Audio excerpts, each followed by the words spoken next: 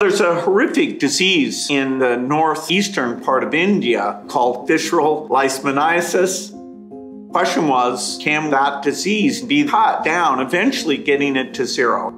In partnership with the federal government and the states involved, there's been a huge effort here that's paying off.